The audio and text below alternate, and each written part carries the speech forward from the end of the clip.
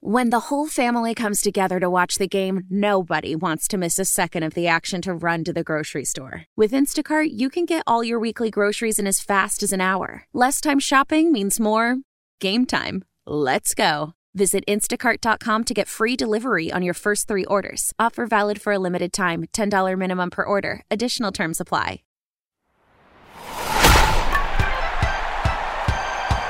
Welcome to America's Best Baseball Podcast. We take you behind the scenes in and around Major League Baseball with former big league manager Kevin Kennedy and veteran baseball broadcaster Rich Herrera. This is the only weekly podcast hosted by someone like Kennedy who played, coached, and managed in pro ball. So we can take you into the manager's office for a real insider's view of baseball, alongside a veteran baseball broadcaster like Herrera who has covered the game from coast to coast. So let's talk some baseball with your hosts. Here they are, the skipper Kevin Kennedy and Rich Herrera. Welcome everybody to America's Best Baseball Podcast. That is the skipper Kevin Kennedy. I am Rich Herrera. I'm ready to talk some baseball as player weekend arrives in Major League Baseball. You know, Kevin, we've worked together, and for those of you that have followed us for a while, we worked at Fox together, we worked at the Rays together, we worked at SiriusXM together, we do this podcast together.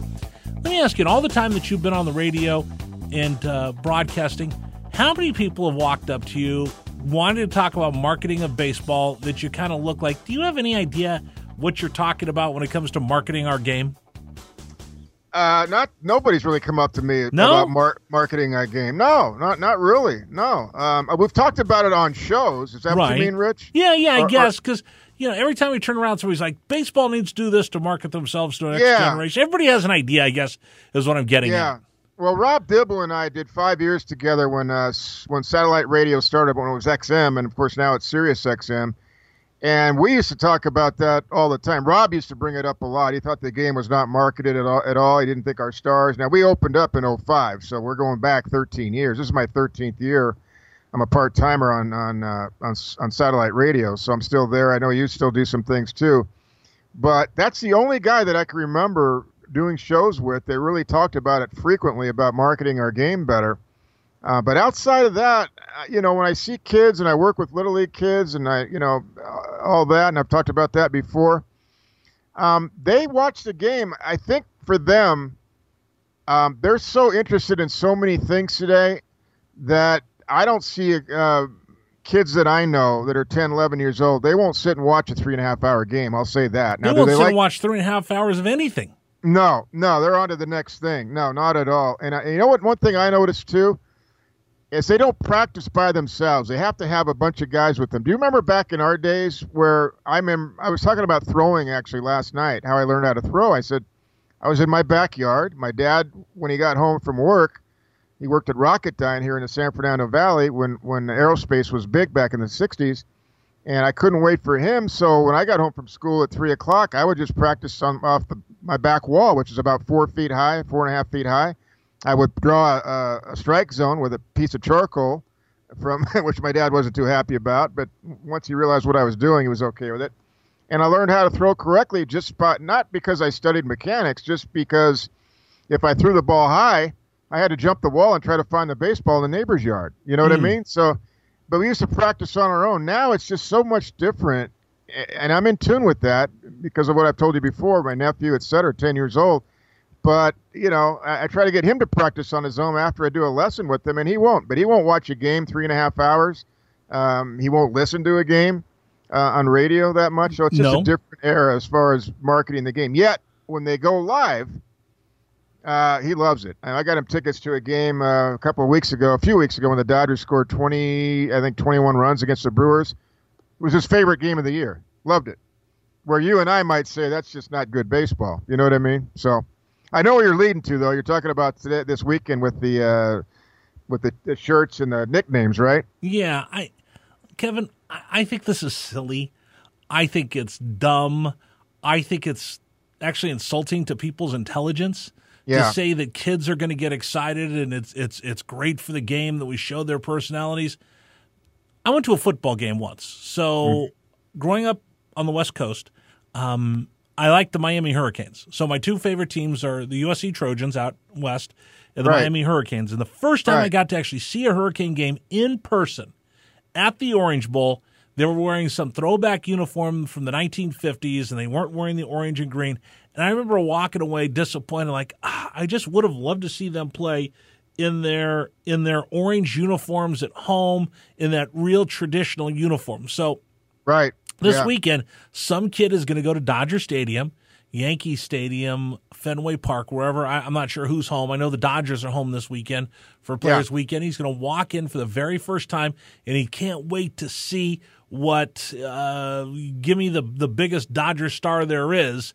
Let's say he's fallen in love with Max Muncy this year, right? So it's a kid new to the game, falls in love with Max Muncy. Can't wait to see Max Muncy play in that classic crisp white Dodger uniform with Dodgers across the front and that red number underneath, right above his stomach, the number on his back, and he's going to walk in and he's going to see somebody wearing a softball uniform.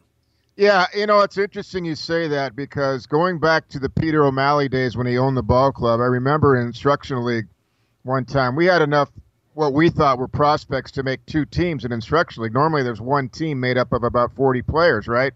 35, 40 players of your best prospects.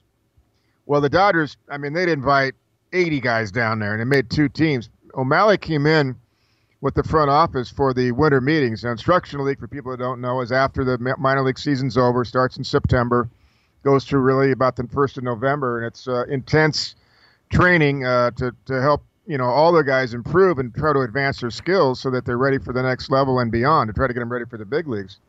So we had two teams. One had a blue top on, and one had the traditional Dodger uniform on, the white uniform or gray, whatever. And O'Malley got upset with that, and he said, whose idea was it to put a Dodger uniform with a blue top and white pants? He goes, that's not our uniform. We don't wear that. And we had to change it. We had to put everybody in either whites, all whites, or the other team in all grays, or vice versa. You know what I'm saying? Yeah. And it was traditional to him, and he did not want that. And when I see even teams today, when they work out, I see teams work out, and you don't know who the players are. I was down there the other day and talking to a good friend of mine, Mark Budaska, who I want to talk about a little bit on this podcast, why the Cardinals are doing so well. We'll get to that in a little bit, okay, Rich? Because I know Mark very well. It's an interesting story for people who listen to this podcast, talking about perseverance on how long it might take to finally get to the big leagues, and age doesn't matter. And I'll tell that story in a little bit about Mark Budaska. But anyway, I was talking to Mark, and I said, man, it's just different today, isn't it? He said, yeah, no, our guys have to wear all the same thing. He said, I see other teams, though. You don't know who they are when they're out there in before the game, when the gates are open. I said, yeah, it's different. It's just changed today. And so getting back to your point, I understand what you're saying. I know that I got a chance to wear that uniform as a manager in the minor leagues for 10 years, and I couldn't have been more proud. And if I had to put a blue top on or a different top that wasn't the traditional Dodger uniform, wouldn't have made me too happy, I got to tell you that. There are certain uniforms that are just classic in our game. There's some that, they change uniforms every 3 minutes, and I get those teams. Yeah, for sales, right, for marketing. There's some that are just classic, Kevin. Yeah. The Dodger home uniform, the Yankee pinstripes, right? Right. The Boston Red Sox home uniform with that Red Sox font across the front of your chest. Yep. The Tigers with the Old English D. Right? Yep. The Cardinals with the birds in their bats. Those are classic uniforms that never, ever, ever, ever change. Maybe the Cardinals, you can go back to the 70s, they wore the blue for the road uniforms instead of the gray they wear now. But they're classic, and they look like baseball. These look like softball uniforms. Yeah, I know. And I don't know if it draws kids out, because I got to tell you, my nephew never even brought it up this weekend. I got him tickets for next weekend, and he never even thought about this weekend. In fact, we talked last night for quite a while, and he never even thought about it, because I was curious if he would bring it up, and he didn't even bat an eye. And he's a big baseball fan, loves baseball, but he likes to play it on a team, a Little League team with a uniform, and he likes to go to games. But other than that, he doesn't listen to it, and he doesn't watch it very much, to be honest with you. No, and that's the other part where, going to a ball game is expensive.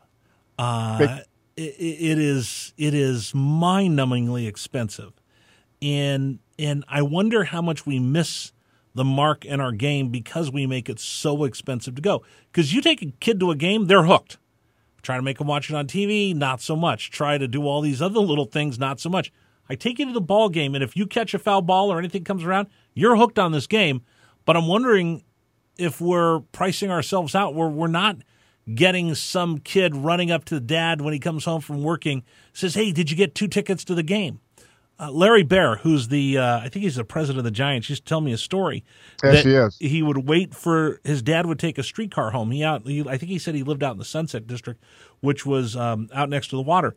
And he would wait for his dad to get there on the streetcar, and his dad would pop off the streetcar and he'd hold up 2 tickets, and they knew they were going to the game that day. You would ask your dad, hey, can we go sit in the 50-cent nosebleed seats? There are no 50-cent nosebleed seats. I can't just pop in the way I do to a movie to see a game between parking and concessions and $18, $20, $25, $30 standing room only tickets. That keeps kids from just casually getting to go to a few extra games a year with their dads. Well, and if you have a big family, I mean, not everybody can go. People can't afford that anywhere. I mean, L.A. or anywhere for that matter. Boston Red Sox historically have had the highest ticket in Major League Baseball. Of course, they have a stadium that only holds now about 35,000 or so. It used to be 33, but they've added those special seats out there above the left field wall, the monster. But Dodger Stadium, of course, holds 56,000. So if you get they're averaging they're already over 3 million as they usually are. So that's not a problem drawing fans. But I can remember again, O'Malley would never raise the ticket prices for many, many years. And finally, I think it was in the late 70s, he finally raised the box seat prices a little bit, not that much. But if you can think about this, box seats back in the 60s for a Dodger game were $3.50. You sat up on top, like you said, it was like 75 cents, maybe $1.25. Now, we're going back a lot of years. Obviously, times changed. But it took O'Malley about 30 years before he put a rise on ticket prices at any level at all. And while Larry Baer was doing exactly what you said in San Francisco with the streetcar waiting for his dad, I was doing the same thing in the San Fernando Valley, waiting for my dad to get home from Rocketdyne at 5 o'clock when the games used to be started at 8 o'clock, by the way, and they'd last about 2 hours and 15 minutes. Exactly. And we could go on a weeknight, and I would say, hey, can we go down tonight? Can we go down tonight? And he said, yeah, let's do it. Let's tell Mom, and we'll go down. So we do that about 20 times of the 81 games. And usually I'd sit up top, and I guess that's the catcher and manager in me. I like to see the game from the catcher standpoint, looking at the whole field rather than sitting out in the bleachers where I was looking in toward the catcher, if you know what I'm saying. And I never realized it until later on that, you know what, there's a reason I prefer to sit up on top rather than the bleachers. It's because I could see the whole field, and maybe that's part of the reason I was a catcher. You know, I was an 8-year-old catcher when I started, and I guess I've always been the guy looking at the players and not the one looking at their backs. But we'd go sit up on top, and it might have been late six. It might have been $1.25, something like that. And for 2 of us, I mean, obviously you could afford that. And a Dodger dog and those old chocolate frozen malts they used to sell. Oh, I love those with the wooden spoon, right? Yeah, with the wooden spoon, you got Carnation it. Yeah, ice cream, right? Carnation, yeah, and that made our day. I mean, that made our night, and it's just all changed today. Now, the great thing is of all these ballparks is they've got these fabulous suites that are, some corporations, of course, buy into that. Some players buy into that, and that's all fine and good. And they've got, new food items everywhere and across all the stadiums in America, and that's all fine and good, too. So they've upgraded the venues. There's no question about that. But at the same time, when you upgrade the venues, that means they upgrade the cost to go to a game. So if a family of 4 goes to a game, Rich, you probably know better than I because you've been on that side of it a little bit more. Right. But I can't even imagine what it would cost, even to go to a family of 4 to San Diego. It's got to be expensive. We did opening day. I want to say the cheapest ticket I could find was $45 a person. Okay. There you go. And you throw in another $25 for parking. You're looking at least for a family of 4, you're looking at $250. Yeah. Yeah, and that, you know what, that's a lot of money. And with the taxes in California, for crying out loud, no matter what tax bracket you're in, I mean, our taxes are high like New York is. I mean, it's ridiculous. And so your take-home pay out of your checks, I mean, a lot of people have to have 2 jobs to make it. And a lot of people have to have, their wife working. A man and wife both have to work. My mom and dad both had to work, even back in the 60s and 70s when I was growing up. So. And imagine. Again, there's businessmen specials, and there's tickets, and there's discounts, and all the rest of that. But I just go back to, I don't know any of my friends. I don't know anybody that has their kids waiting to see if Dad showed up with 2 tickets so they could run to the game, and it wasn't gonna cripple the family for a week. Yeah, I think today what I find, at least in my situation, is it's more of an event. Like, okay, Yep. got them for 3 weeks from now or 4 weeks from we now plan on a Sunday at 1:00, and they got tickets for 4, and you can invite a friend, and it's a big event rather than spur of the moment. I'm going down to the stadium tonight, like we used to do. I think that's changed a little bit. Yeah. It hasn't changed is the Cardinals over the last 2 weeks. Let's segue into the Cardinals. Like you said, you want to talk about them. Just saw them taking on the Los Angeles Dodgers. Hey, we just wrote off the Cardinals not that long ago when they fired their manager, and look where they are now. Well, they've had the best record in the National League since Mike Matheny was fired. And talking to some of the Cardinal people, I happen to know a few of the coaches. A couple of them played for me. Willie McGee is there with the Cardinals as a coach, which I did not realize until I saw him on the bench on Monday night. I didn't go to the game until Wednesday. Wednesday happened to be picture day, team photo day, and broadcasters were invited to go take a team photo with the players. And so I was out there really early on Wednesday. And I got a chance to see, Mike Maddox came up to me during BP, and we talked for a long time. Mike played for me in Albuquerque with the Dodgers. He also played for me in Boston. And Willie McGee, of course, played for me in Boston in 1995, the latter half of 95. Great guy. And then I got to get to this guy. Why are the Cardinals hitting so well? What's the change in the Cardinals? Who's the guy that's had these guys in the minor leagues all the way up to the big leagues, whether it be DeYoung or Colton Wong or Bader or you name it, of some of the young guys that are the core that's going to be there for a long time. It's Mark Budaska. And Mark and I grew up in the San Fernando Valley. He went to Granada Hills High School. I went to Taft High School. People that listen to this from L.A. will know what I'm talking about. But nonetheless, opposite sides of the valley. Didn't know him in high school, but did know him when he became a professional. He signed out of Pierce College, went to the Oakland A's. And he played in the Billy Ball era for Billy Martin with the A's in 80 and 81. Cup of coffee, didn't have a lot of at-bats. Really good left-handed hitter, left-handed thrower, really good outfielder, really good hitter. Had some power, could steal bases the whole 9 yards. So he got out of the game he went to Japan, and then he got out of the game, Rich. And people don't even know who this guy is. So Mark and I, when I got let go by Boston in the mid-'90s, 1998, myself, a guy named Kenny Medlock, who was in the movie Moneyball, played Grady Fuson, who's a former player, been an actor for 30 years, and Mark Budaska, all reacquainted, and we're best friends. We don't see each other a lot, but we're best friends. And we formed a baseball academy out in the Valley for a while until I got a full-time broadcasting job. Then I had to kind of break away from it. Mark was still doing some teaching with Reggie Smith. Kenny was still doing some private teaching, still does.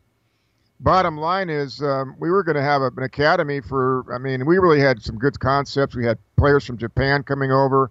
We were going to market them and have them housed and give them schooling. And we had a Japanese partner as well. And we had a real big thing going. It went on for a while, but I couldn't do it full-time anymore, and I was part owner of it. And anyway, I had to break away, and then Mark eventually, he wanted to get back to the pro game, and I was invited after I got let go by Boston. 2 things happened to me. Number one, I got a call in January of the following year I got let go, which was January of 97. And Tim Scanlon was his name, coordinating producer at ESPN. He said, "Hey, Kevin, we mic'd you one game this year. Everything you said worked out. If you can do that and be proactive," he said, "you got a job in broadcasting. Do you want to audition?" I said, "Sure." At the same time, I got a call from MLB International, which I'd always been involved in from the very beginning. Right. You were one of the first to go to China, right? I was one of the first 10. I was the first guy to go to China, professional ball coach and ball player, not amateur, professional. O'Malley sent myself and Tim Johnson, but I was also one of the first 10 that were picked by MLB. When MLB started MLB International, they picked myself, Dave Wallace, and Joe Vavra, coaching with the Twins still. We were the first 3 Dodgers that were selected of those 10. And, baseball wanted to expand and become what it has become now. Going to Italy, we even had Russia Russian hockey players come over, and I had to teach the hockey players that the goalie had to be a catcher. I mean, O'Malley was a big part of this. Anyway, we expanded everywhere, all throughout the world, and now you see what's happening in Major League Baseball. We're getting players from everywhere. So that went back to, my days in the 80s when I was an instructor and manager with the Dodgers. So point being, because of my relationship with MLB a decade or so earlier, 15 years earlier, I got a call from MLB International, and they said, will you go over to Taiwan and help open up their new major league? And so I went over there for 2 weeks. They wanted to have 2 leagues like American and National League. They only had 1 league at the time called Taiwan Major League. So they wanted to open up a whole new league, and I went over there to help them. And the owner of Taipei, the Taipei team, was a billionaire. Wanted to buy the Dodgers from O'Malley, yeah. And at the same time, he offered me a 3-year deal to manage over there. Well, I said, thank you very much for the offer, but I got an offer in broadcasting, and I want to stay in the States because I want to manage again. And I think broadcasting and being visible would be a vehicle for that. Now, my attitude changed a couple years later, and I decided I want to be a full-time broadcaster. That's when you met me and started working with me. You're like, exactly. I want to hang out with Herrera. There you go, exactly. After the 98 season, that's another podcast in itself. That's when I decided I want to be a full-time broadcaster. But anyway, I said, but I do have somebody that I know wants to get back in the game. He's a great teacher, and I recommended Mark Podaska. Really? Yes. That's amazing. Mark jumped on it. Mark was single. Right now, he lives in Hawaii. He does real estate in the off season, and he's been in the minor leagues for many, many years. But first, when he started out, 1998, I believe, was his first year. He went over there for 3 years, came back, and then he said to me, and it was the year that A-Rod was a free agent from Seattle. He said, Kevin, I want to get back now. I've got experience coaching. I've coached over there. I've coached Taiwanese players. I've coached American players. There have been a lot of American players were playing in Taiwan even back then, trying to get back to the big leagues. Sam Horn was trying to get back to the big leagues, former Red Sox. Anyway, he was over there. Anyway, I said, Mark, you got to go to the winter meetings. That's the way to go. The winter meetings this year in Texas. A-Rod's a big free agent. It's going to be jam-packed. You go there, I guarantee you're going to run into somebody that you know from the past. It's probably running an organization or a farm director. And he ran into Daryl Miller, the Angels. And Daryl, who at the time was a farm director of the Angels, and they knew each other. He hired him. He got a job with the Angels. But he only was with them, I think, a year because he was an A-ball. Somebody else got promoted to Double-A the next year. So Mark said, no, if there's a promotion spot, I got to go where I'm rising. I'm not going to stay in A-ball. I'm no kid. I mean, I think Mark is 65, 66 years old. Okay. Anyway, but he doesn't look like, he looks like he's 45. The guy's in tremendous shape. And anyway, so he got a job later on. I mean, I was gone and doing my thing in broadcasting. We still stayed in touch. But bottom line is, he was with the Red Sox for 6 years. He had Henry Ramirez in Double-A. He wanted to get to Triple-A with them, and it wasn't working out. So finally he got to the Cardinals. Bottom line is, to shorten it up, he's been with the Cardinals in Triple-A as a Triple-A hitting coach for 10 years. So you take those 10 years, you take a year or two with the Angels, you take 6 or 7 with Boston. That's 20 years. And then you take the 3 I told you in Taiwan. That brings us up from 1997 to 2018, 2019. He finally got to the big leagues full-time as a hitting coach. And he told me after Taiwan, he said, Kevin, I know I can do it. I'm going to be in the big leagues as a hitting coach. And I'm going to do this as long as I can, as long as I'm healthy, until I get to the big leagues. And hopefully when I get to the big leagues, I can stay there a long time. And he didn't care how long it took. And it's just a story of perseverance. The guy is a great teacher, number one. And if you don't believe teachers make a difference, coaches, they do. The guy understands mechanics, but he understands the load, and he understands how to use the lower half, Rich. He understands all the things you and I have talked about over the years on a lot of podcasts we've done. But he also has this personality of not an old guy that says, hey, back in my day, that's the way we did it. No. He understands what's going on today. He's in tune with it. Otherwise, he wouldn't have had a decade in AAA, a decade as a hitting coach. Who does that in today's game? Spends 10 years at one level with one organization. You can't do that unless you're really good. And the problem was that Mike Matheny had his good friends, and Mark wasn't knocking Mike. He was just saying he couldn't He had Mabry there, guys that Mike knew and played with, and he had Bill Miller there. And those were the two hitting coaches, and Mark never really got a break to get to the big leagues as long as Matheny was there. But can I interrupt you for a second? Yeah, absolutely. I always wonder this about managers and their coaching staffs, because you will see guys that, will go from one job to the next and they'll take their staff with them. And when you look at the staff, well, what is their connection? When you want to play 6 Degrees of Kevin Bacon, absolutely, it's somebody that I knew, somebody that I played with. It was a friend of mine. It was a roommate. So right. Is that the best way to put together a staff? I don't think it is. I think it's nice to have a couple of guys that you really trust, you believe in, and you know are good teachers. Mel Didier, God rest his soul, the great scout that was famous for telling Kirk Gibson what Dennis Eckersley was going to do in the World Series on a 3-2 count. That was Mel Didier. Mel Didier told me when I finally got the offer in Texas and left the Dodgers, because Mel was with the Dodgers at that time, he said, make sure when you hire your coaches, make sure you have some guys for sure that are loyal to you. And I knew what he meant. He said, otherwise what's going to happen, Kevin, you're going to have guys stab you in the back because they want to climb over you, and they're going to put you down to try to get your job.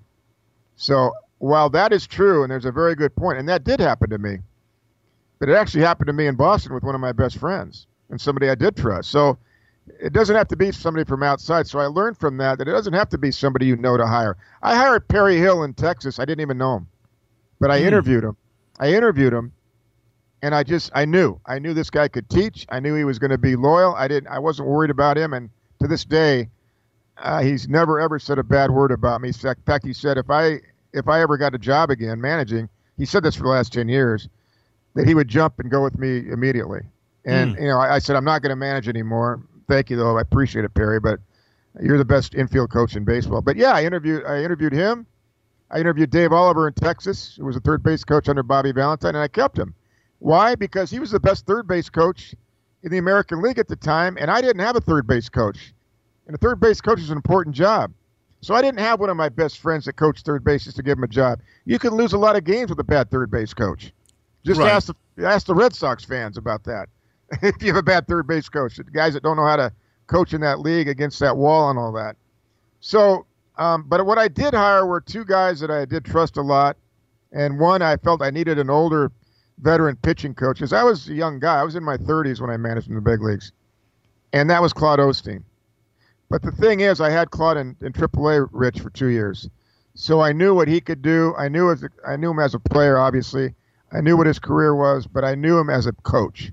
Mm-hmm. And I knew he could help me in the big leagues. And number 2, I hired Mickey Hatcher, because I knew with his personality, he could be a buffer with the players, because he had been in the big leagues a long time. Because you need the different personalities, right? Exactly. I didn't want everybody like me, because at the time I was really you were a grinder. I was a grinder. Yeah, I was a grinder. I really wanted to win so bad. I'd get mad and things like that. Boston, I didn't do the same thing as in Texas that I did in Boston, or vice versa, I should say. I calmed down a little bit, but because I realized. Do you think you were better in Boston? Yeah, I think I was. I think I learned in Texas that players are not going to respond to the old ways of what Billy Martin used to do, or how would you do it today? I mean, you think about this. Well, I would do what I did in Boston. I really kept it. You never saw me with emotion when a player made a mistake, I didn't bow my head, or I didn't slam things. Now inside I might have done some things, but I never outside. Now in Texas I did. And, of course, that would be a news article. Even though we played well in Texas and finished second my first year, I realized that in the big leagues, in the long haul, that's not going to work. Could Billy Martin work today? It'd be tough. In today's game, with who runs it and what the front offices are. And Twitter and social media and everything else? I think it'd be really tough. Yeah, I think it'd be tough. I think you'd have to make an adjustment. Yeah, I don't think it would work today. And it's just like everything that in life, things change and you have to adapt to it. It doesn't mean you can't take some of the values you believe in, but you have to adapt with what's going on in the world today. Okay, so you take some of the new age managers that we have. Could they have made it in the rough and tumble time of Billy Martin and those type of managers? That's a great question. I think some of them would have got run over by some players in the 60s and the 70s. Yeah. Yeah. Could you imagine? I you think imagine? if you managed the Yankees and you were a guy that didn't ever say anything to a player to let him get away with everything, you would have been run over completely. No, I don't think those guys would have lasted.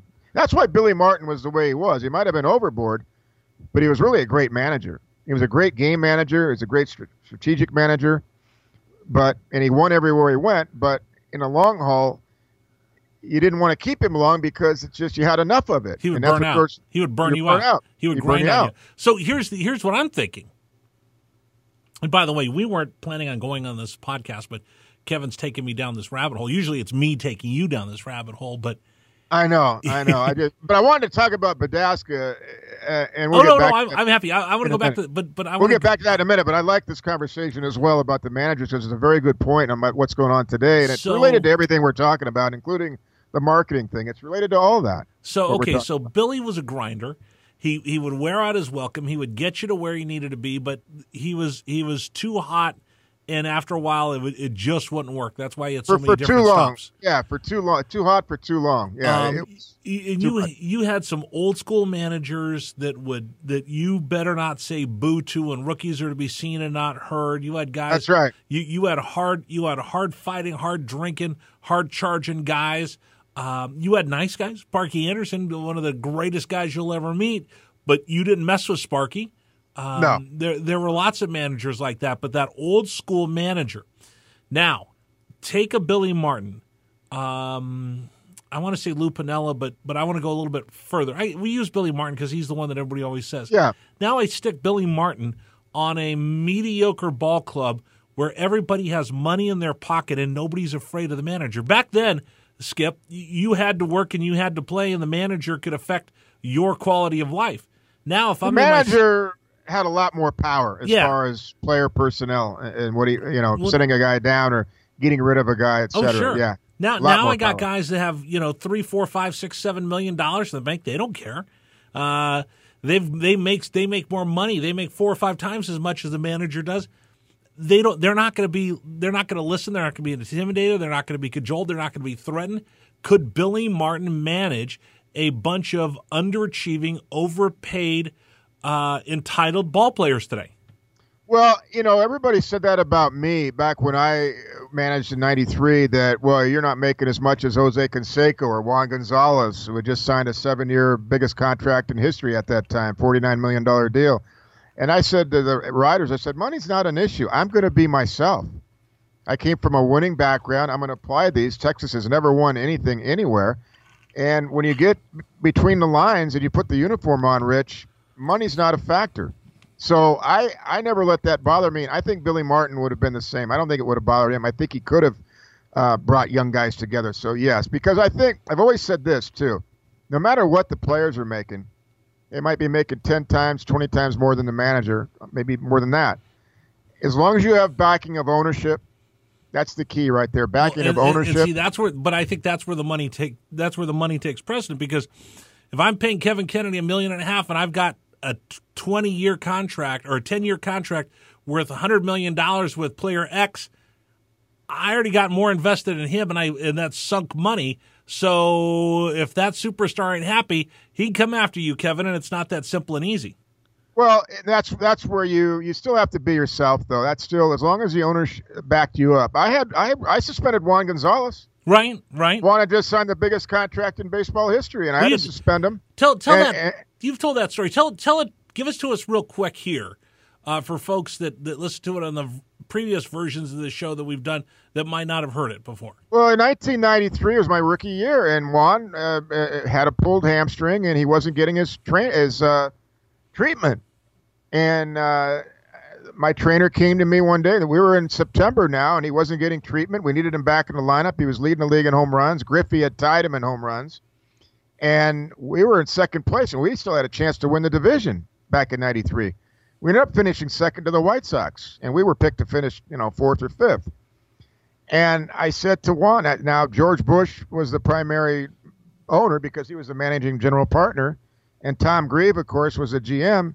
And I had backing of both of them. We were in Seattle, and I told Juan he was supposed to come in for treatment and use the pool. They used to use a pool treatment back in those days. They still do today, but anyway, Danny Wheat was my trainer, and Juan was supposed to come in the morning, and they were going to go to the pool out. I'm not sure where they were going, but there was a facility they could use in Seattle, and Juan was going to get advance the treatment on his hamstring to get back in the lineup.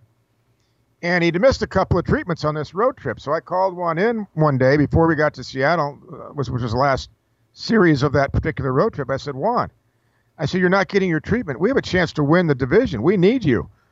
We need you in the lineup. And I said, you've got to get your treatment. And I said, if it happens one more time, Juan, I'm going to suspend you. And he said, okay, I understand. I get it. I understand. And so bottom line is, happened one more time. I got a call. We were in Seattle. My trainer called me in the morning. Said Juan didn't show up. I said, okay, I'm going to do what I said I'm going to do. I'm going to suspend him. So I called him in my office. I had Frank White in there and Jackie Moore. I had Luis Mayoral, who did a lot of working with a lot of the Latin players to make sure there was no miscommunication. And I called the people I just told you about that ran the organization. And I said, this is what I want to do. And I got the backing of them, both of them. And they said, go do what you have to do. No problem. So I called Juan in. I said, Juan, I told you the other day, I said, if it happens one more time, I said, I'm going to suspend you. So I thank you very much for your 42 home runs. And we'll take it the last few weeks of the season here by ourselves because you don't want to get back in the lineup anyway. And he said to me, okay, me voy. And he walked out the door. Me voy, meaning I'm going. I said, there's a ticket for you to get back to Puerto Rico. You can go back to the hotel. Go back to the hotel, get your stuff, and we'll see you later. We'll take it the rest of the way. We had 3 weeks to go. That's exactly what he said. Well, the door didn't hit him in the tail, and he walked back in. And from there, I don't want to get too much into what he did, but he basically broke down. Right. In a good way. I mean, there was he pushed to see what the new sheriff was going to be like, and the new sheriff called him out, and better backtrack a little bit here, kids. And Juan's a great guy. I always felt he was a great guy. He had a lot of things going on when he made that money. He had family over there. People were not family necessarily, but people, you know how these entourages, hangers-on, guys like that. And he was giving money to people in his family and giving money to friends to help him, help them, I mean. And, he was going through a lot, his personal situations with his family, his immediate family, etc. I want to get into all that, but I knew that. And that's important for every manager to know about players, what they're going through. And I knew that. But I also knew we had a responsibility once we got to the ballpark. And I had to represent the organization. And we needed Juan to represent. And it turns out that Juan, after that, did exactly what we asked him to do. He was there every morning, got his treatment, got the leg healed up, finished the last 2 weeks, hit a couple more home runs. I think he ended up tied with Griffey for home runs that year in 1993. I know he was number one. I think Griffey tied him, though. But point being, Rich, I had to do that. If I wouldn't have done that, I would have lost the whole ball club, and then I probably would have been gone. Because they would have watched you walk. They would have watched him walk all over you, and you were done. Yeah, so I wasn't doing that to be a tough guy. I was doing that because I represented the organization. I wasn't even worried about me. I was worried about the organization. I said, this is what I said I'm going to do. And if I don't back that up, then my words mean nothing. Yep. And once I did that, I never had a problem in the big leagues again. Go back to the Cardinals real quick because I led you down this rabbit hole. I didn't get to anything we wanted to talk about, so let's finish up with the Cardinals. Well, Budaska, I already mentioned what a great hitting coach he is, but when he came up, he's helped Osuna with certain things. I won't get into all the technical things, but as we've talked about technique a lot on this show, but he's made a difference with all these guys, with Martinez, Jose Martinez, with Osuna. Still working on Bader, not to chase the slider as much, but he does it in a real fun way. And I said to Mark the other day, I said, you're still in great shape. You get out there and swing the bat and show him. He goes, no, I don't get out there and hit batting practice. He said, but I do use the tee once in a while with him, and I backspin a few, and I could still do that pretty well.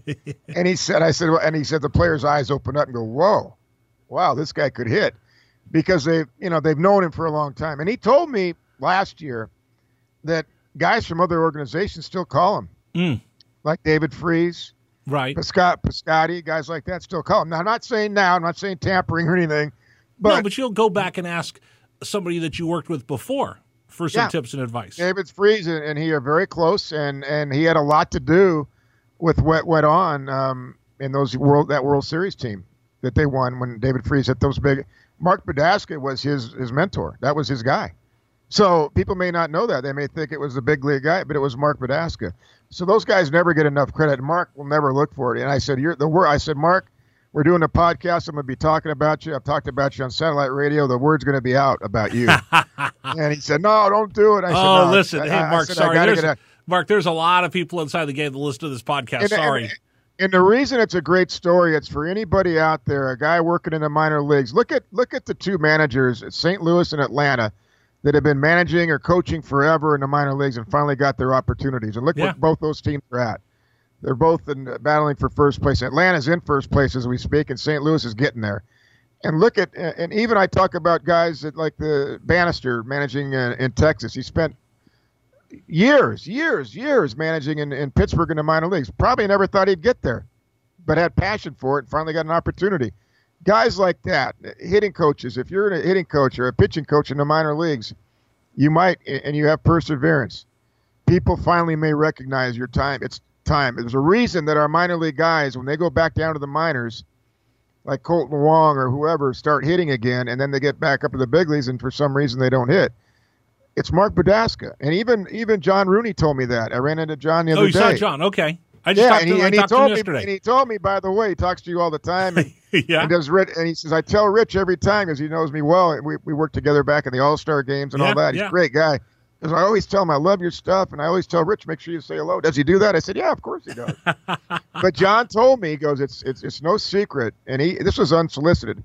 He said, it's no secret why, when all these guys kept going back down to the minor leagues over the years, that they get better in AAA, and then they come back up, and they're good for a long time, and then until sometimes they get into a slump, and then they're changed again. He says it's Mark Badaska, and everybody knew that, and that's finally why he got the chance. That's because awesome. he's not a popular name. He's not a guy that just retired, 5 years ago, and now he's got a big league coaching job. He's a guy from the 80s. That grinded and grinded and grinded. Thank you very much. So it's just a great story, and I thought it needed to be told. I love that. Hey, two good stories this week. We told the story last episode about Davis and the kid from Make-A-Wish and the home run. Chris Davis, phenomenal story. Turned into a great story, and I love this one about Mark. So I think we'll just leave it right there for the weekend. Let's do it. All Absolutely. Right. That's going to do it for our podcast for today. Don't forget, you can find Kevin. Oh, wait a minute, Kevin. We can't leave yet. I'm sorry. All right, what do we got? You got something? There's one thing. I said that we would talk about. Somebody had sent you a tweet, and by the way, because when I tell everybody you can find us on Twitter, literally, if you tweet to us, we will tweet back to you. Kevin Kennedy, MLB. Mine is RBI Rich, but we had the one guy that tweeted to you, Kevin, right? And I got it right here, I think. I kept it. I favored it. I retweeted it. This is from Dodger Buzzy. Oh yeah. Okay. I think I've retweeted. I've responded to Dodger Buzzy before. Yeah. Can you please discuss the Bach rule in an upcoming podcast? I followed MLB my whole life and still don't understand. At the end of tonight's Dodger Mariners game, once a pitcher comes to a set with his hands, he can't move them at all until he steps off with the back foot. Last night, Floro moved his hands down lower after he was set, right before he stepped off the rubber. That's a balk. JT also made a fake move as if there was a pickoff attempt on Maben in the third. Then Maben made a quick move. It appeared as if it confused Floro with that. When's that? That's when his hands. Anyway, I lost the rest of it. That's when his hands dropped before he stepped off. So you got it. Once your hands come set at the belt or wherever you set them, once they come set and there's a stop there, you cannot move those unless you step off with your back foot. So the rule is you cannot deceive the runner. You can't deceive the runner, and it's some guys do that on purpose because if you do that, the runner might get picked off. You throw his timing off. Yeah, you throw his timing off. And there's a balk move you can use going to first base with your feet. And I won't get into that today. It's a long story. But point being, you have to step the right way with your feet toward first base. If you don't, it's a balk because the runners look at the back foot. The runners will look at the shoulder to steal a base. They'll look at the back foot. They'll look at the lead foot. Different runners, base stealers, do different things. Maury Wills like to look at the front shoulder. And so when you come set, for example, as a pitcher, and that front shoulder tucks in, meaning he's going toward home plate, you can't open that shoulder up and then tuck it in and fool him. Because if he opens that left shoulder up, that means he's going to first base. So once you set as a pitcher, you either are going to make a motion towards home or you're going to make a motion towards first. You can't start to first and move and then throw a home, or move towards home and then throw to first. That's where you get into the jam. Yeah, exactly. And a lot of guys will use those feet. They'll do a Bach move and do it really quickly. I haven't seen too many guys do it lately, but they'll do it really quickly. And the runner will watch the feet, and they'll go, okay, if he picks up his back foot, he's got to go home. I've heard that before in a broadcast. Or his front foot. I mean, it's really tricky. I have to explain it. I don't have enough time today, but I will next time on the feet. It's really interesting. All right, so we'll mark that for the podcast for next week. But I told Dr. Buzzy that we would address it. Absolutely. Okay, There you go. All right, That's it for the podcast. Thanks for joining us, everybody. Thanks for joining us for America's Best Baseball Podcast. Our podcast was produced by Braden Suppernant. Find us on Facebook at America's Best Baseball Podcast. You can find Kevin at Kevin Kennedy MLB on Twitter, and you can find Rich on Twitter at RBI Rich.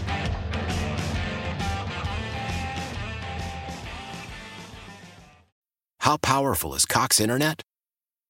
Powerful enough to let your band members in Vegas, Phoenix, and Rhode Island jam like you're all in the same garage. Get Cox Internet powered by fiber with America's fastest download speeds. It's internet built for tomorrow, today. Cox, always building better. Cox Internet is connected to the premises via coaxial connection. Speeds vary and are not guaranteed. Cox terms and other restrictions may apply. Analysis by Ookla of Speed Test Intelligence Data. Fixed median download speeds. US Q3 2023.